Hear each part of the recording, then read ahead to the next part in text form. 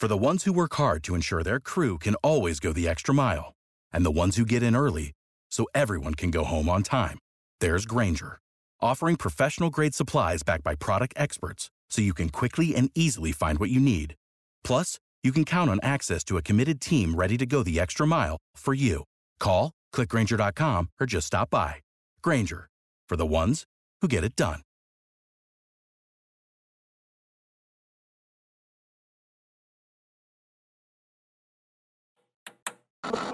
With your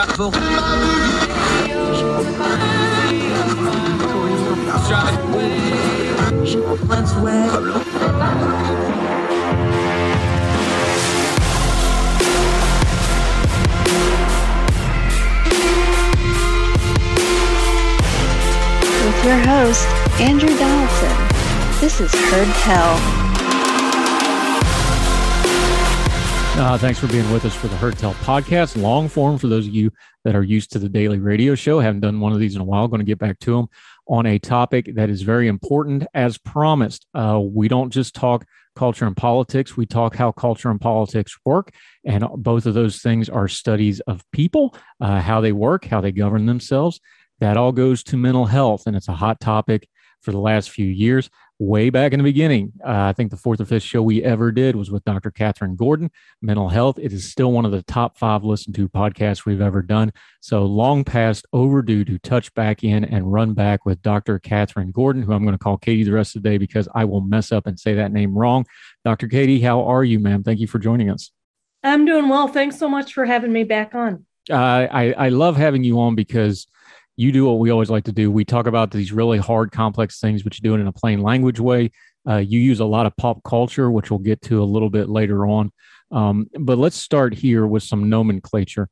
I think we blow by it and we use buzzwords a lot. So I want to make sure we don't do that because we have time to dig into it today. But when we're talking about mental health, we just say that term, but that's a wide, all-encompassing term for a whole lot of different things, isn't it?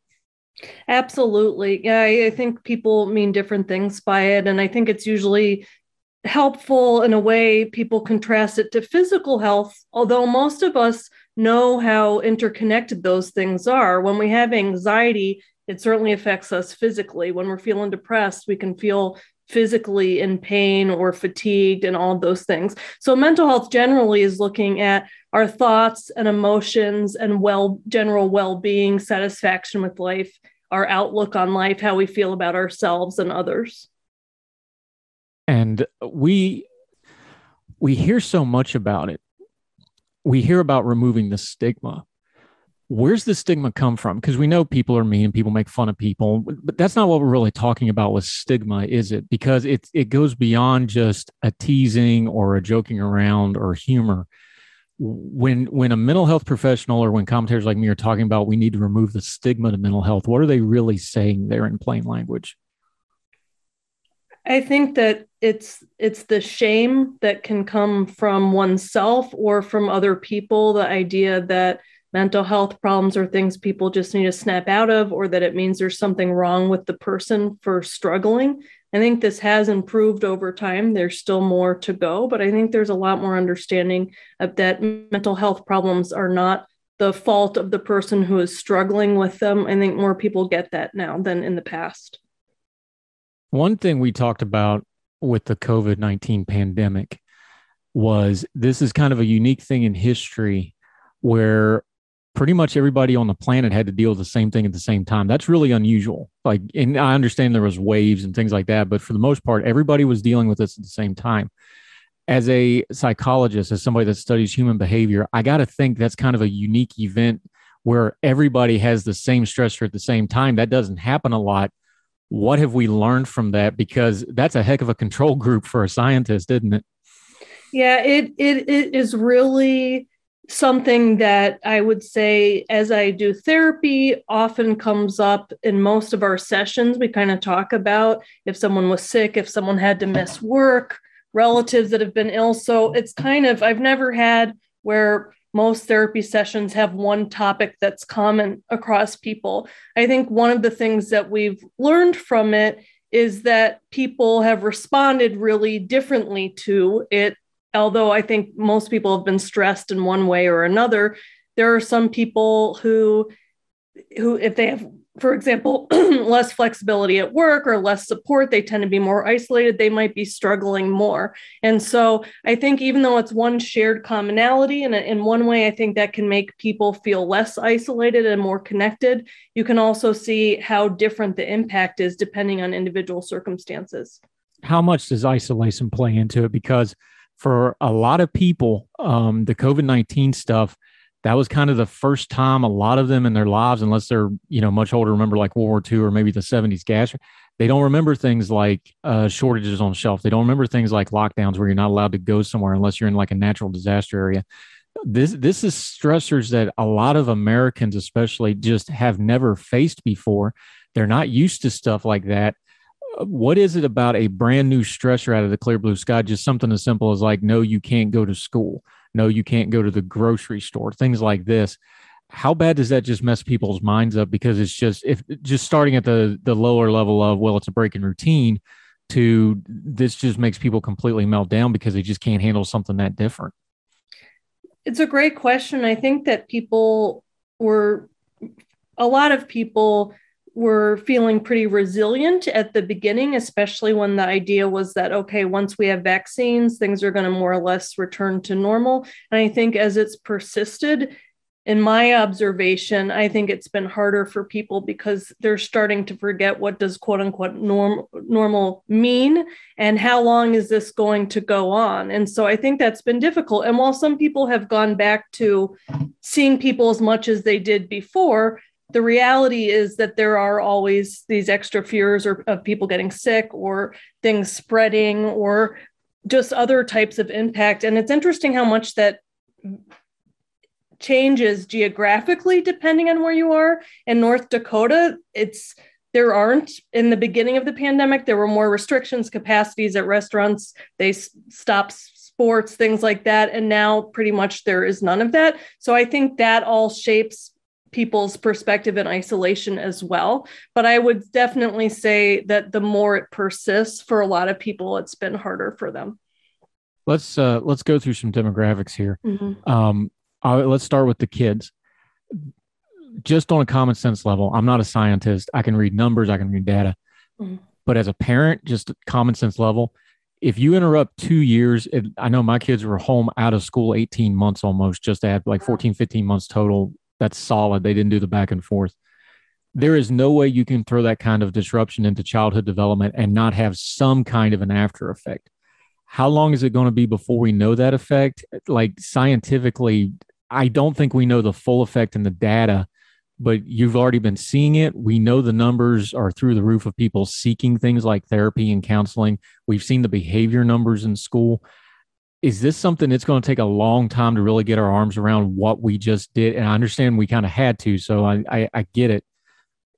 Is it going to be a long time before we get our hands around what we did to this generation of children with this COVID pandemic?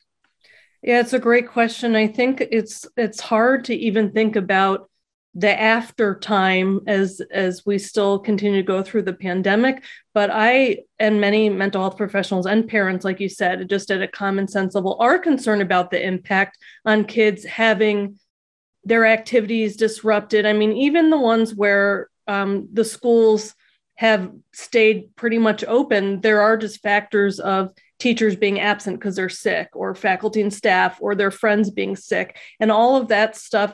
And all of that uncertainty is difficult for kids who really thrive on routine and having regular expectations with regard to school. And that's another thing that understandably people were trying to adjust school back and forth depending on what the rates were, but even that can be really difficult on kids. And then seeing their parents stressed is difficult too. And so I am concerned about the long-term impact this is going to have on kids. And I think that we really need to have a lot of care available for them as they get older. What are we looking for, like going forward? Because let's just picking a demographic here, because kids are more resilient than we give them credit for in a lot of ways. We don't want to blow anything off, but they are. We're parents. We understand we freak out a lot more than they do, and they're fine sometimes. And sometimes it's the opposite. They freak out and we don't understand why. So what are you looking for from these age groups, adolescents moving into teens, teens moving into adults? What's some of the kind of indicators or mile markers or whatever you want to call it? You tell me the terminology here. What are we looking for that we should be maybe paying attention to, concerned about, or watching out for as these different demographic age groups start advancing and trying to, even in their own minds, figure out what it is they just lived through? I think one of the things that I am concerned about and is worth looking for is a general outlook on life in terms of, do they have hope for the future? I think that one of the things that's been difficult through the pandemic is kind of getting hopes up that things are getting better, and then there's a new wave and there's a new strain. And in addition to that, kids might have various feelings about how their government leadership, their school leadership are handling things. And I think that can start to make them question the world as a place that they can count on to be running smoothly, for them to get what they need. And so I think it's important to check in with them about what reasons they have for hope. How are they feeling connected with their friends? What do they think about in terms of their future? How has that been impacted? And so it's kind of a general worldview and their meaning in life, and how is that being impacted by all of this, and talking to them about that. Yeah, we're talking to Dr. Catherine Gordon. See, I said it right that time. Clinical psychologist. Let's go with a little bit of an older group. We've got all kinds of data from the Great Recession, 2008, 2009, that the college age young adult demographic, that greatly changed their cultural perspective, that greatly changed their political, there was movement in their political views because they went through that financial crisis right as they were trying to enter the job market and buy homes and these sorts of things. What about the college age and young adult demographic? I'm one of those. Our oldest graduated college March of 2020. That was a great time to try to get graduated out of college. What about that demographic group? Because they're adults now. They're trying to enter the workforce. They're trying to kind of find their way in the world. And they have that during their college years, which is another one of those really important developmental times. Yeah, absolutely. I think that one of the things that I've observed and interacting with college students is feeling some loss if they've had college during the pandemic, where the classes aren't the way they thought they were going to be. The experiences, the social experiences, which of course is a huge part of college, are different than they had hoped. And so I think we do see higher rates of anxiety and depression and less engagement in some of the college students that are struggling. And so I think that it's really important to recognize that, validate that those are understandable concerns, and then provide tools for managing mental health, for thinking about things, connecting, finding meaning, having friendships, finding ways to look forward and have hope. I think those tools are really important, and often they need guidance with it. Yeah. And that age group, they're very online. They have a lot of their relationships already online. I know I noticed with my younger children, they didn't really miss a beat talking to their friends because they all talk on social media anyway, TikTok and gaming and these sorts of things. Let's talk about a demographic that does not have that. We've seen the numbers. They call it the Great Resignation. Older Americans, a lot of them during the pandemic said, heck with this, I'm going to the house. They retired early. They're not working as much. Older people are not working the part-time jobs they used to. What about the older Americans and their kind of situation? Because some of them are not as online. So it hits them even harder when you have the isolation effects like a pandemic, like uncertainty economically, things like this. What about them? Yeah, I think that for some people, resigning, that could be a good thing. Maybe they have more time to spend with their family and more time to take up with some of their hobbies. But one thing that I think is taken for granted sometimes is that we need to interact with people. We need to have relationships with people. It is essential to our health. And I think that it can kind of fall on the back burner and get ignored and lead to a lot of loneliness. So it actually takes a lot of intentional effort, especially if you're not regularly going to a workplace, you're not regularly interacting online. And so it's important to find those times to make phone calls, to go to places, whatever, go to church, whatever it is, and have those activities that keep us connected to one another and not kind of let it fall as less of a priority than physical health. Yeah. And on that note, what is the issue with access? I know we talk about mental health, but we seem to have, before you even get into the services of mental health, is it the bum rush of people that are having mental health crises right now? Is it all those, we know the adolescent system is just absolutely flooded right now. Why is access such a problem right now? Because that seems like it's not even a systemic issue with healthcare that we're already talking about. You can't get an appointment if you want one. What is going on with the access to care since you brought it up?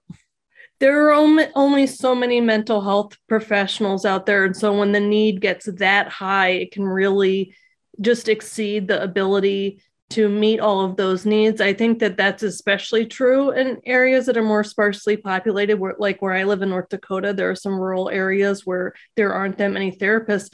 And when the demand is that much higher, it just makes it more difficult to get in. I think that this is part of the reason that it's so important to take preventative measures with mental health, so that it's not waiting until people are in a crisis to get in. And I think that that's something that some of the financial assistance, for example, especially that existed in the beginning of the pandemic, I think probably helped people's mental health early on because they had fewer stressors worrying about being able to pay for things that they need. And so that can kind of prevent it from getting to the point where many more people are in crisis and all at once trying to seek care. Yeah, talking to Dr. Katie Gordon. The one perspective on this is that the access to care issue is a professional level one. The other one is that it's a systemic one. Now, I'm usually on policy problems like this. I'm usually an all of the above guy. Like, hey, there's probably multiple ways we need to address this. But since you are a provider, which is the pressing need here? Is it the system isn't set up correctly, or is it we've just got to get more providers first because we don't even know how to set up a system if you're this shorthanded? I'm an all of the above person too. I think that we need more providers, but I also think that there need to be ways that make it easier for people to access mental health care. I mean, the having telehealth and video visits for therapy has been one thing that has been hugely advanced during the pandemic, more insurance coverage for video visits and phone calls, and that has helped access. So that's one example. We still need more, but that I would like to see sustained kind of permanently, because that has allowed many more people to access care. Now, talk about that in a practical way, because you are a provider. You're on that end of it. It's a calling, but it's also a business. Let's all be adults here. Almost everybody, even elderly folks now, everybody's got a cell phone. So just common sense wise, you're thinking, if you got a cell phone, you should be able to get a mental health appointment pretty quickly. What's the obstacles from the business side of it and the provider side of it? We know the insurance is Byzantine and that sort of thing, but what do you see as a provider as barriers that we can maybe work at, either regulatory wise or technology wise? Because it seems like everybody's got the technology now. Everybody's got a phone in their hand. So they should be able to get somebody on the line somewhere in the world. What's the preventatives? What's the barriers? I think, like you said, the big thing is insurance coverage. When insurance covers it, most people can make it work, even if it's just a phone call. I think it's harder for children and probably people with certain mental health needs, where it is more important that they're seen in person. It's harder to stay engaged on a phone for many children and for some people. And so I do meet with people in person and also do telehealth, and having both of those options has been helpful depending on what the person needs. But I think that being able to pay for it has been the main thing that has come up, is being able for people to have coverage for it. That's been the big thing.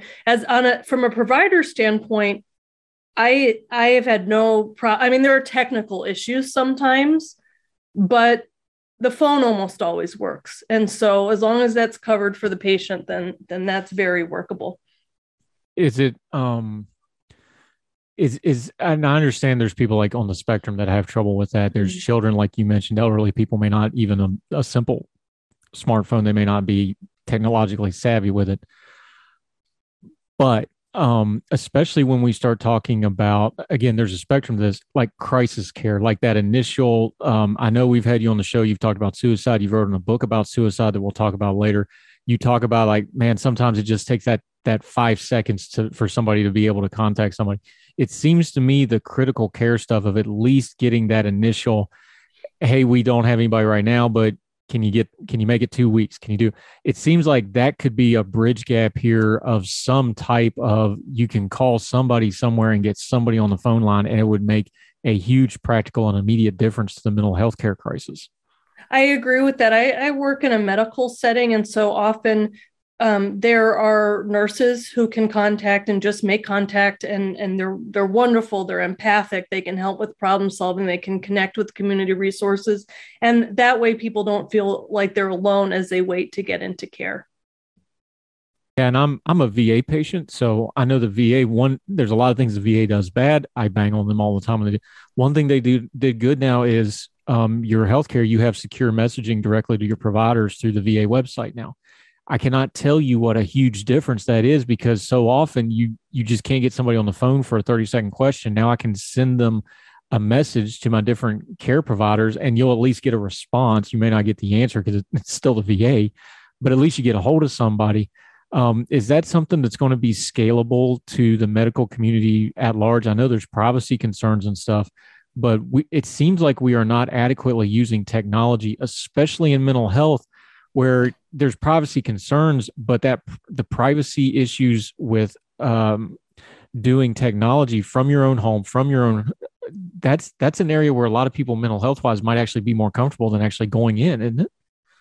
I think that's right. I think that, and the healthcare system that I work in now has MyChart, which a lot of systems have. And so patients are able to securely directly message me, which is better than email. I think a lot of providers use email or other types of things like that. MyChart is more secure, and security is extremely important when it comes to mental health care and private information. But I agree. I think that's been a big deal, because if patient wants to just ask me something or tell me one quick thing, I can directly receive that. And that helps, especially sometimes the way that people manage wait lists for therapy is to see people every other week instead of every week. And that way you can see more patients. So being able to have that message option in the meantime is definitely helpful. We've been talking about patient mental health a lot. How's the providers holding up? Like, we don't stop and talk about that, but we already have a shortage of them. We've seen, I know the frontline healthcare workers for the ERs and things, they've gotten a lot of, I've got to imagine the flip side of the mental health crisis is our providers have got to be stressed. They've got to be having their own mental health crises with this. How's the providers holding up? Because if we lose them, then the rest of this ain't going to matter a whole lot. So how y'all doing? Are you okay? I'm really glad you asked that. In talking to other mental health providers, I think that a lot of us many of us go to therapy ourselves to make sure that we're doing okay and that we can do our jobs. But it's also unique in that we're going through the same kind of events as our patients are during this time. And I think that can help us connect with patients, but it can also make it difficult because there's not that distance when we're talking about coping with something. There are often things that we're trying to cope with our own concerns about our children, about the long-term effects, about isolation. And so I think that it has been wearing and difficult. And I think that some people have reduced their caseloads or, have done things like that, because I will say, at least in our training, something that is really important is that we are trained very well to pay attention to our levels of mental health and well-being, and to make sure that we're taking care of it so that we can provide good care. And so that's not always easy to do in practice. For example, if a lot of people want to get in and be seen, it's hard to say, no, I can't see you, and keep our caseload manageable. So it's a struggle. I think that the biggest support has just been able to talk to other mental health professionals about how we're managing and check in on each other. Yeah, we're talking to Dr. Katie Gordon about mental health on Heard Tell. Going to take a quick break. When we come back, she has written a book on suicide prevention, a workbook. When we last talked to her, it was getting ready to come out. Now it's been out. So we get to do a little bit of review how that's gone. Also going to continue to talk about the mental health care system, talk about access to care. And we'll get into one of her favorite topics, using pop culture to talk about healthcare, good examples in media. It's been a while since we talked, so hopefully she's got some new ones for us. Dr. Katie Gordon, more with her on Heard Tell right after this.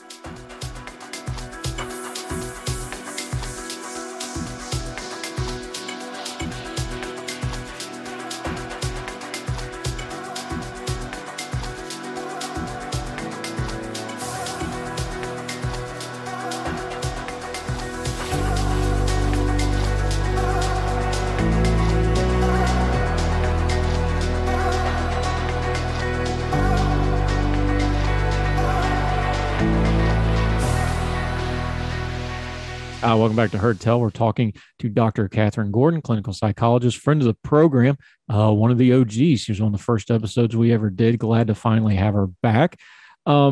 Let's talk suicide for a minute. We had a very high-profile suicide in the news this past week. Former Miss USA, on paper, law degree, MBA from Wake Forest, had a TV gig, was living in New York City. Seemed to have everything. Beautiful young woman, only 30 years old. And although they're still doing an investigation, the authorities feel pretty confident this was a suicide, jumped off a building. This is just another example, isn't it, of you just never know with somebody what's going on in their head, no matter how successful, no matter what's going on. And suicide can kind of strike people from just out of nowhere, can it?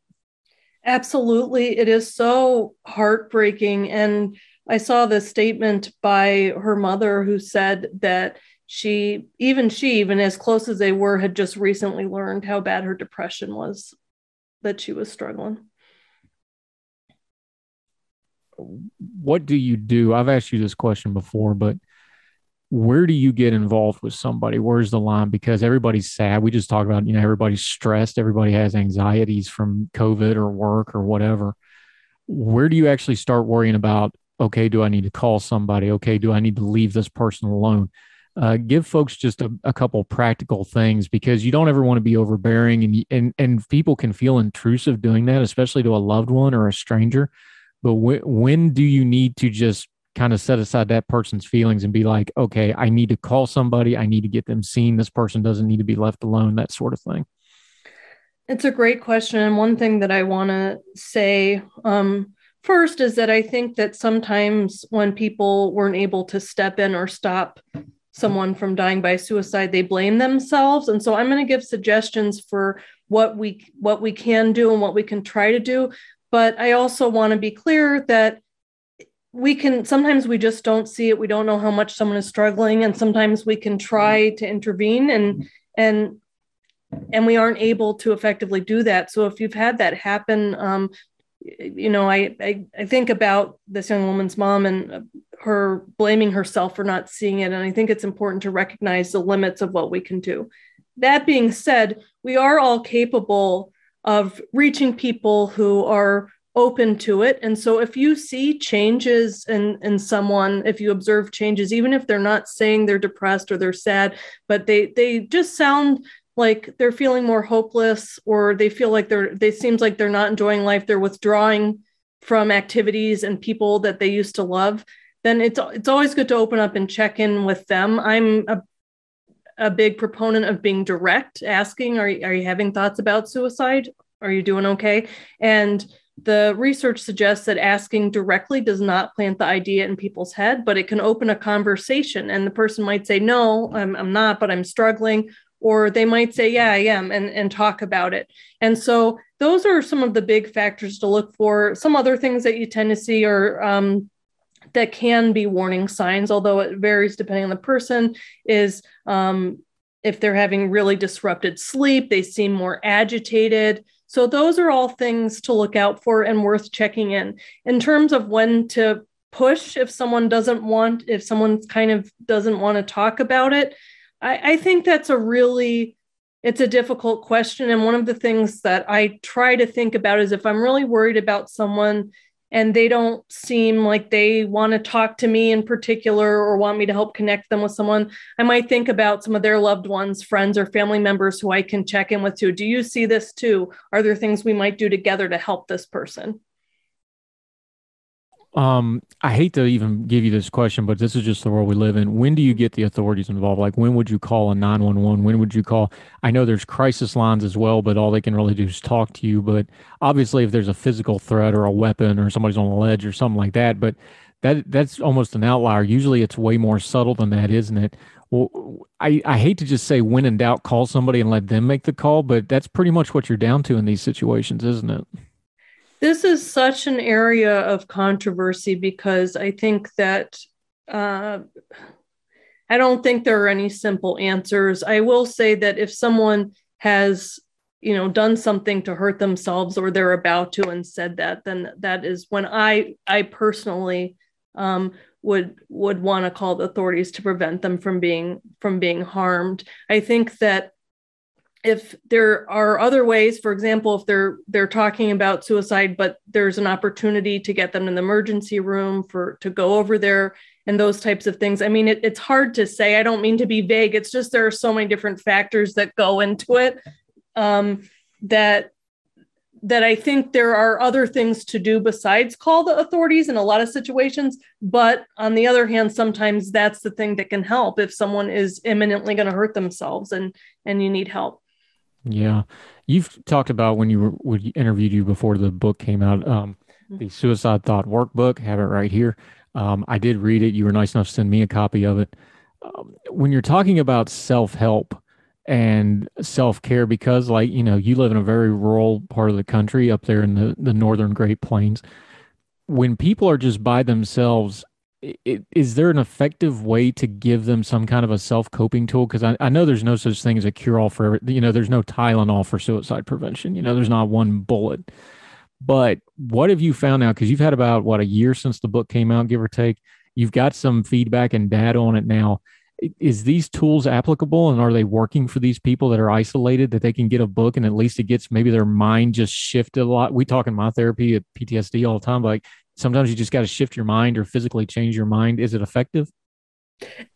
That's the feedback that I'm getting is, that people find it helpful. Many of them are also in therapy alongside it and don't find it as a replacement. There is something about having a dialogue and conversation that can be helpful, especially when you're struggling. But there are also people who won't go to therapy or can't access it. And so being able to buy a book for $20 that they can do in the privacy of their own home and not worry about being seen, sometimes that's a better fit for them too. And so the idea was to give more options, of the maximal amount of options available.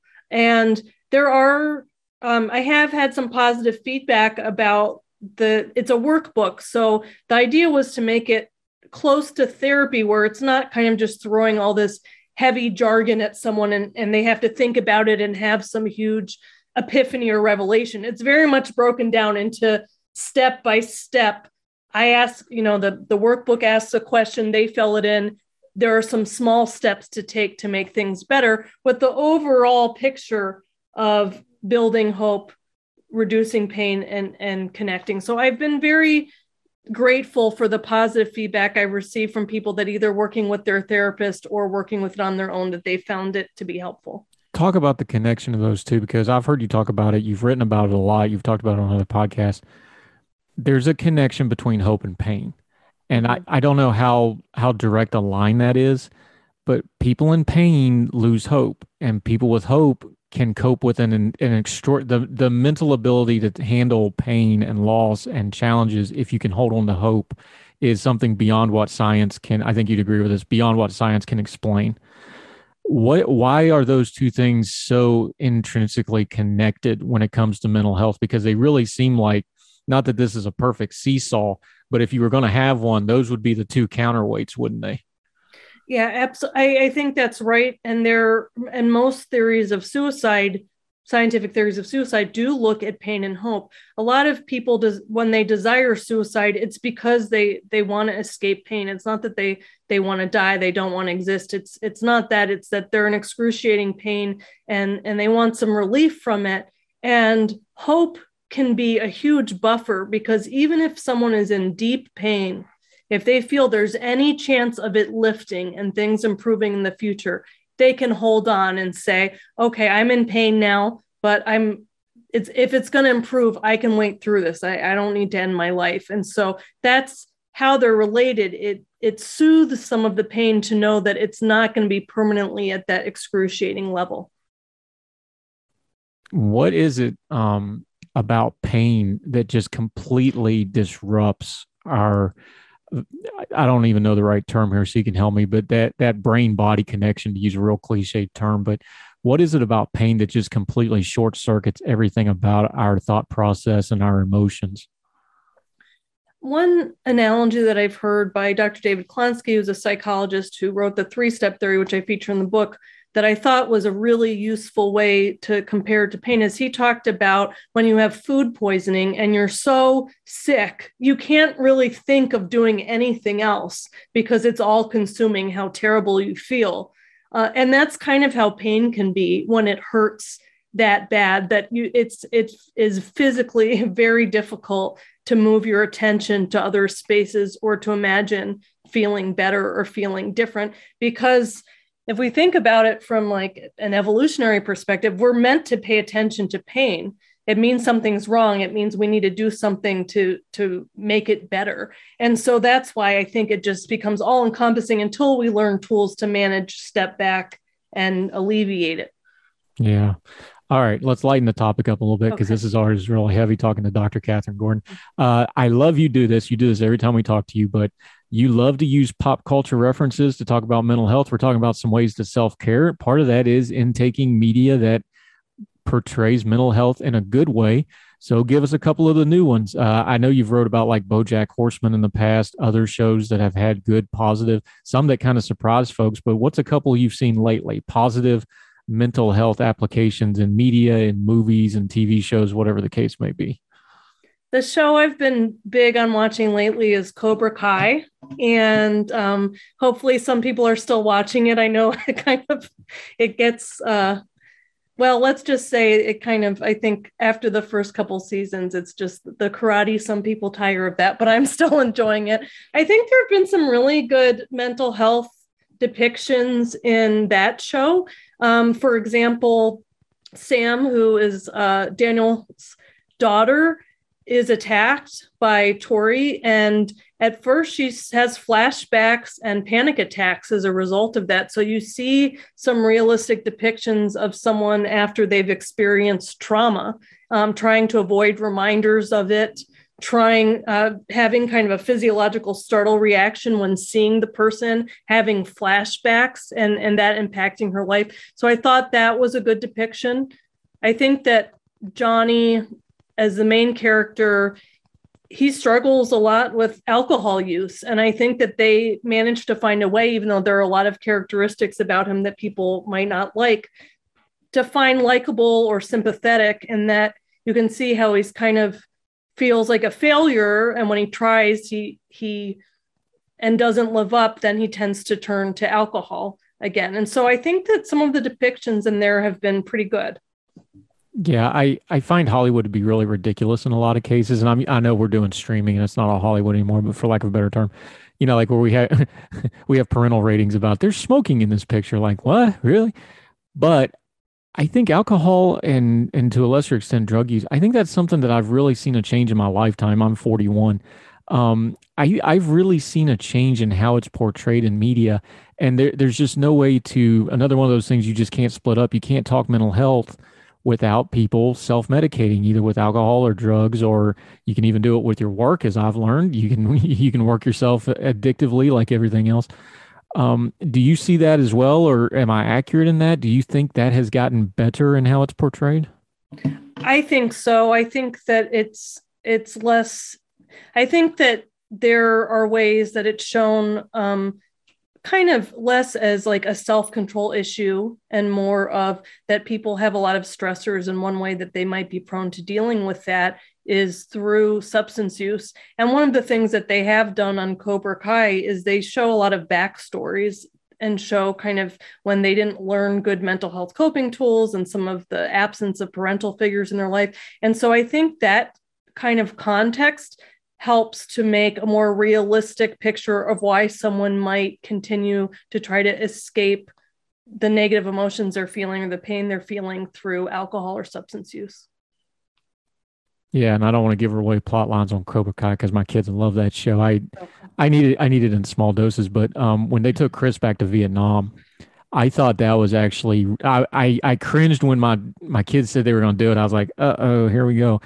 I thought they actually did really well with that. I thought because you have such a just bluntly evil character, and some of it was a little over the top. The military accuracy wasn't there, but as far as explaining how somebody becomes evil, and I hate to use that term, but he's the bad guy in the movie. Mm-hmm. I actually thought they did pretty well with that, all things considered. Well, that's good to hear from someone with a military background, kind of that you felt that there was some accuracy to it.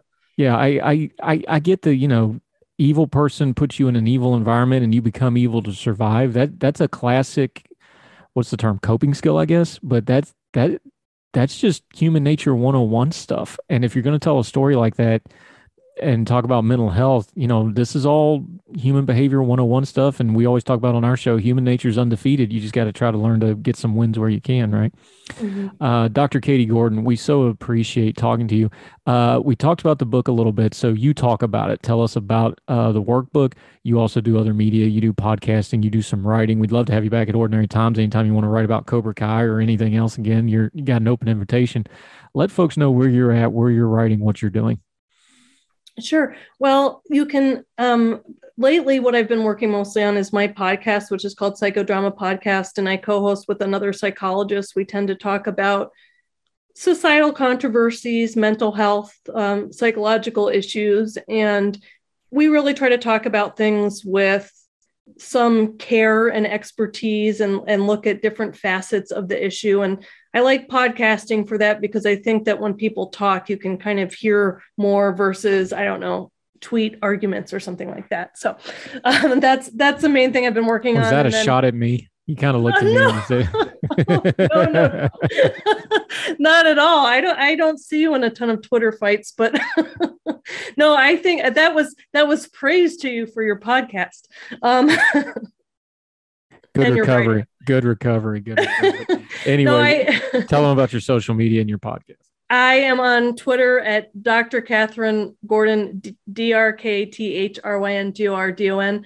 It's the same on Instagram. And you can listen to Psychodrama Podcast on most podcast platforms. I also write, although I have been writing less just for the sake of time. I do sometimes write for Psychology Today, but you can find links to the stuff I've written on my website, catherinehgordon.com. And you do great work, and we appreciate you greatly. This stuff isn't going to go away, and we're not going to stop talking about it because we don't want to diagnose people, but so much of what we see in culture and politics on social media and how politics is covered, I think a lot of it, if you understand how people are thinking, how people are coping, people's mental health, I think you start explaining a lot of things that the politics don't. Because I've learned in what I've been doing the last 3 or 4 years with, politics is usually just the coat you're putting on, and your cultural tribes are kind of the coat you put on.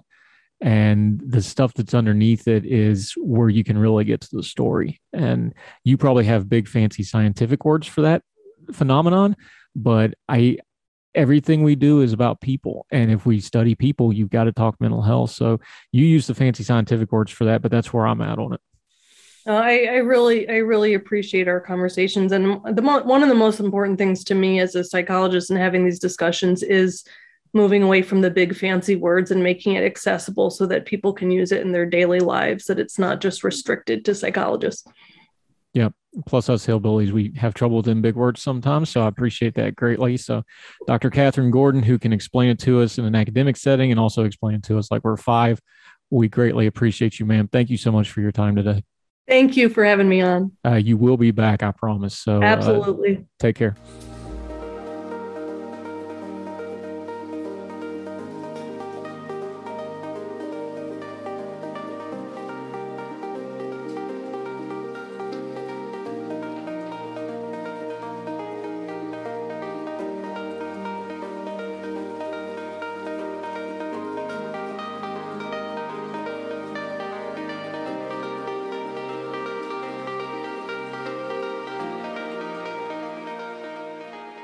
We are going to talk about mental health on this program, both on Heard Tell, the long form, and on the radio show, The Daily Show.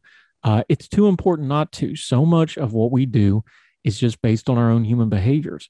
And we excuse it off with other things. But if we don't take care of our own mental health, and we don't take care of each other's mental health, and we don't care about each other's mental health, a lot of this other stuff we're talking about just isn't mattering as much. We want to gloss over things and stay busy without dealing with these underlying problems. We're not going to do that. Our culture has major problems in it. And a lot of those problems are we're not taking care of ourselves and we're not taking care of each other. It's something we're going to work on. It's something we're going to talk about. We're going to have experts on like Dr. Katie Gordon and others. We want to give you tools to actually affect this in your own life, taking care of people around you, what to watch for, danger signs, but also positive pop culture media. The reason we talk about those TV shows and movies with her is because if you have somebody that you're having trouble getting into a mental health conversation with them, you can watch a show with them and get into it sideways that way. It makes you a nice, easy, lets the show do the heavy lifting, and then all you got to do is talk to the person that you care about. Kind of makes it easy. We want to do practical things on our programs. It's not just buzzwords and ethereal theory and things that somebody somewhere else needs to do something about. This is a practical matter that you need to practically apply to your life. It's important. We want to do that, and we'll continue to talk about it on Heard Tell.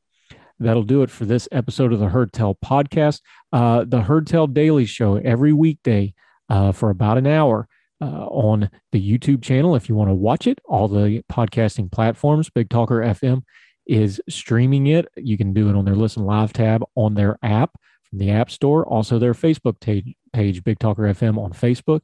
You can watch it there. It's on at 6 a.m. in the mornings, 3 p.m. in the evenings. We have great content every day trying to turn down the noise of the news cycle, kind of hit some of the headlines. We talk about things that matter. We don't talk about things that don't matter, and there's just caterwauling noise. We don't spend time with that because the most precious thing you give us is your time. We want to respect it. We don't want to talk about things that don't matter. We don't want to waste your time on us being silly. So we try to respect you by doing the best we can with it. We'd sure appreciate you subscribing on whatever platform works best for you. Also leave a comment and rating. We sure appreciate it. If you have something you want to convey to us, if you got a comment, an epistle, whatever it may be, you got a topic you want covered, you got a guest you think we should talk to, let us know. heardtellshow@gmail.com. You can email us at heardtellshow on the Twitter. You can direct message us that way. My Twitter handle, 4 for the Fire, you can message me there. We'd love to hear from you. We've already done some topics on the shows based off of what listeners have asked us to cover. We'd love to do so again. Love to get your feedback. If you would do us a real big solid, though, share us on your social media. All those platforms have a share button. Let people know where they can find Heard Tell. We'll keep doing it as long as you keep listening. So happy to have these long form podcasts back up and going.